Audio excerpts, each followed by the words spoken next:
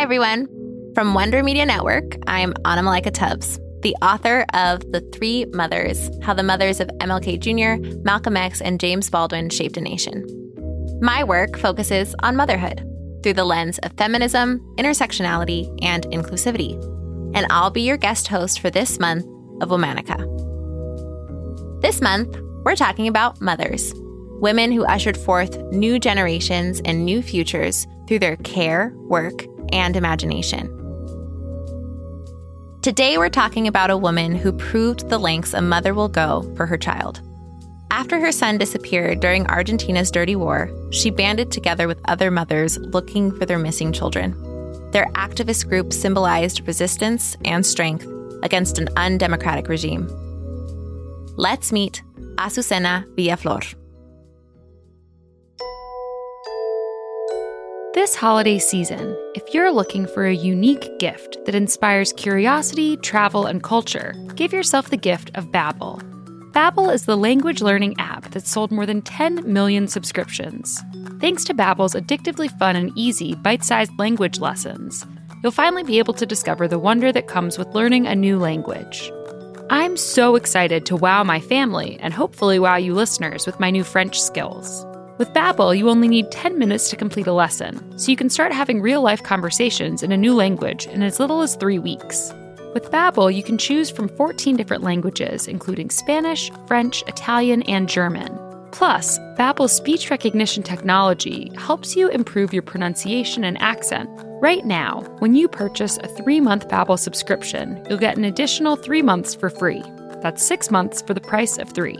Just go to Babbel.com and use promo code Womanica. That's BABBEL.com, code Womanica.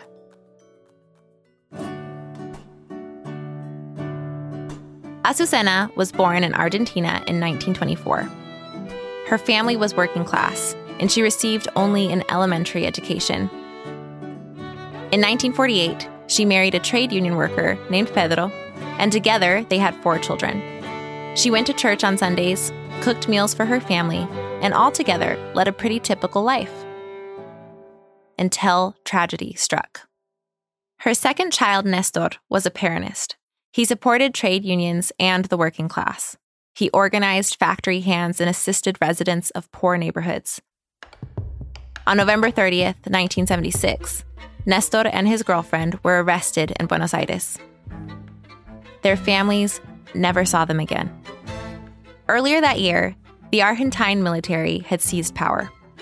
The military government, or junta, promised to restore peace following years of violence brought on by fringe leftist revolutionary groups. But soon after they took power, the junta dismissed the National Congress, banned political parties, and placed unions and universities under government control. They repressed free speech in newspapers and began getting rid of anyone who might oppose the government. Most often, that meant labor activists, university students, the working class, and journalists. This campaign was known as Argentina's Dirty War. During the junta's rule between 1976 and 1983, up to 30,000 supposed subversives were disappeared, made to seem like they vanished into thin air. Military officials in plain clothes would snatch people from their homes, businesses, or street corners. They were never charged or tried, but they were brought to hidden prisons and tortured, killed, and left in unmarked graves. Azucena's son, Nestor, was one of these disappeared people. Azucena made several inquiries at the Interior Ministry about the whereabouts of her son. Officials offered condolences, but no answers. Still, she kept asking. During her time spent waiting at the ministry, Azucena met other mothers with similar stories. She realized that Nestor's disappearance wasn't just an individual tragedy. It was a widespread, systemic problem. Azucena and the mothers she met decided to get organized. On April 30th, 1977, a handful of them gathered at La Plaza de Mayo, the main square in downtown Buenos Aires. They wanted to get the attention of General Jorge Rafael Videla, the leader of the junta. They wanted him to answer for their children's whereabouts. The mothers' gatherings at the plaza became a regular thing. Azucena suggested they wear white headscarves so that they could identify each other among the crowds. They embroidered their scarves with their children's names, as well as the phrase, aparición con vida, meaning reappearance with life, and carried enlarged pictures of the missing children to personalize and humanize the issue. They wore flat shoes so they could run in case officers tried to arrest them. The government continued to deny knowing anything about the disappeared. The mothers continued to gather and raise awareness. They started to gain international recognition and gain more support. Their supporters included young men searching for justice for their missing brothers. But one of these young men was an imposter. He'd been sent by the military to infiltrate the mothers of La Plaza de Mayo.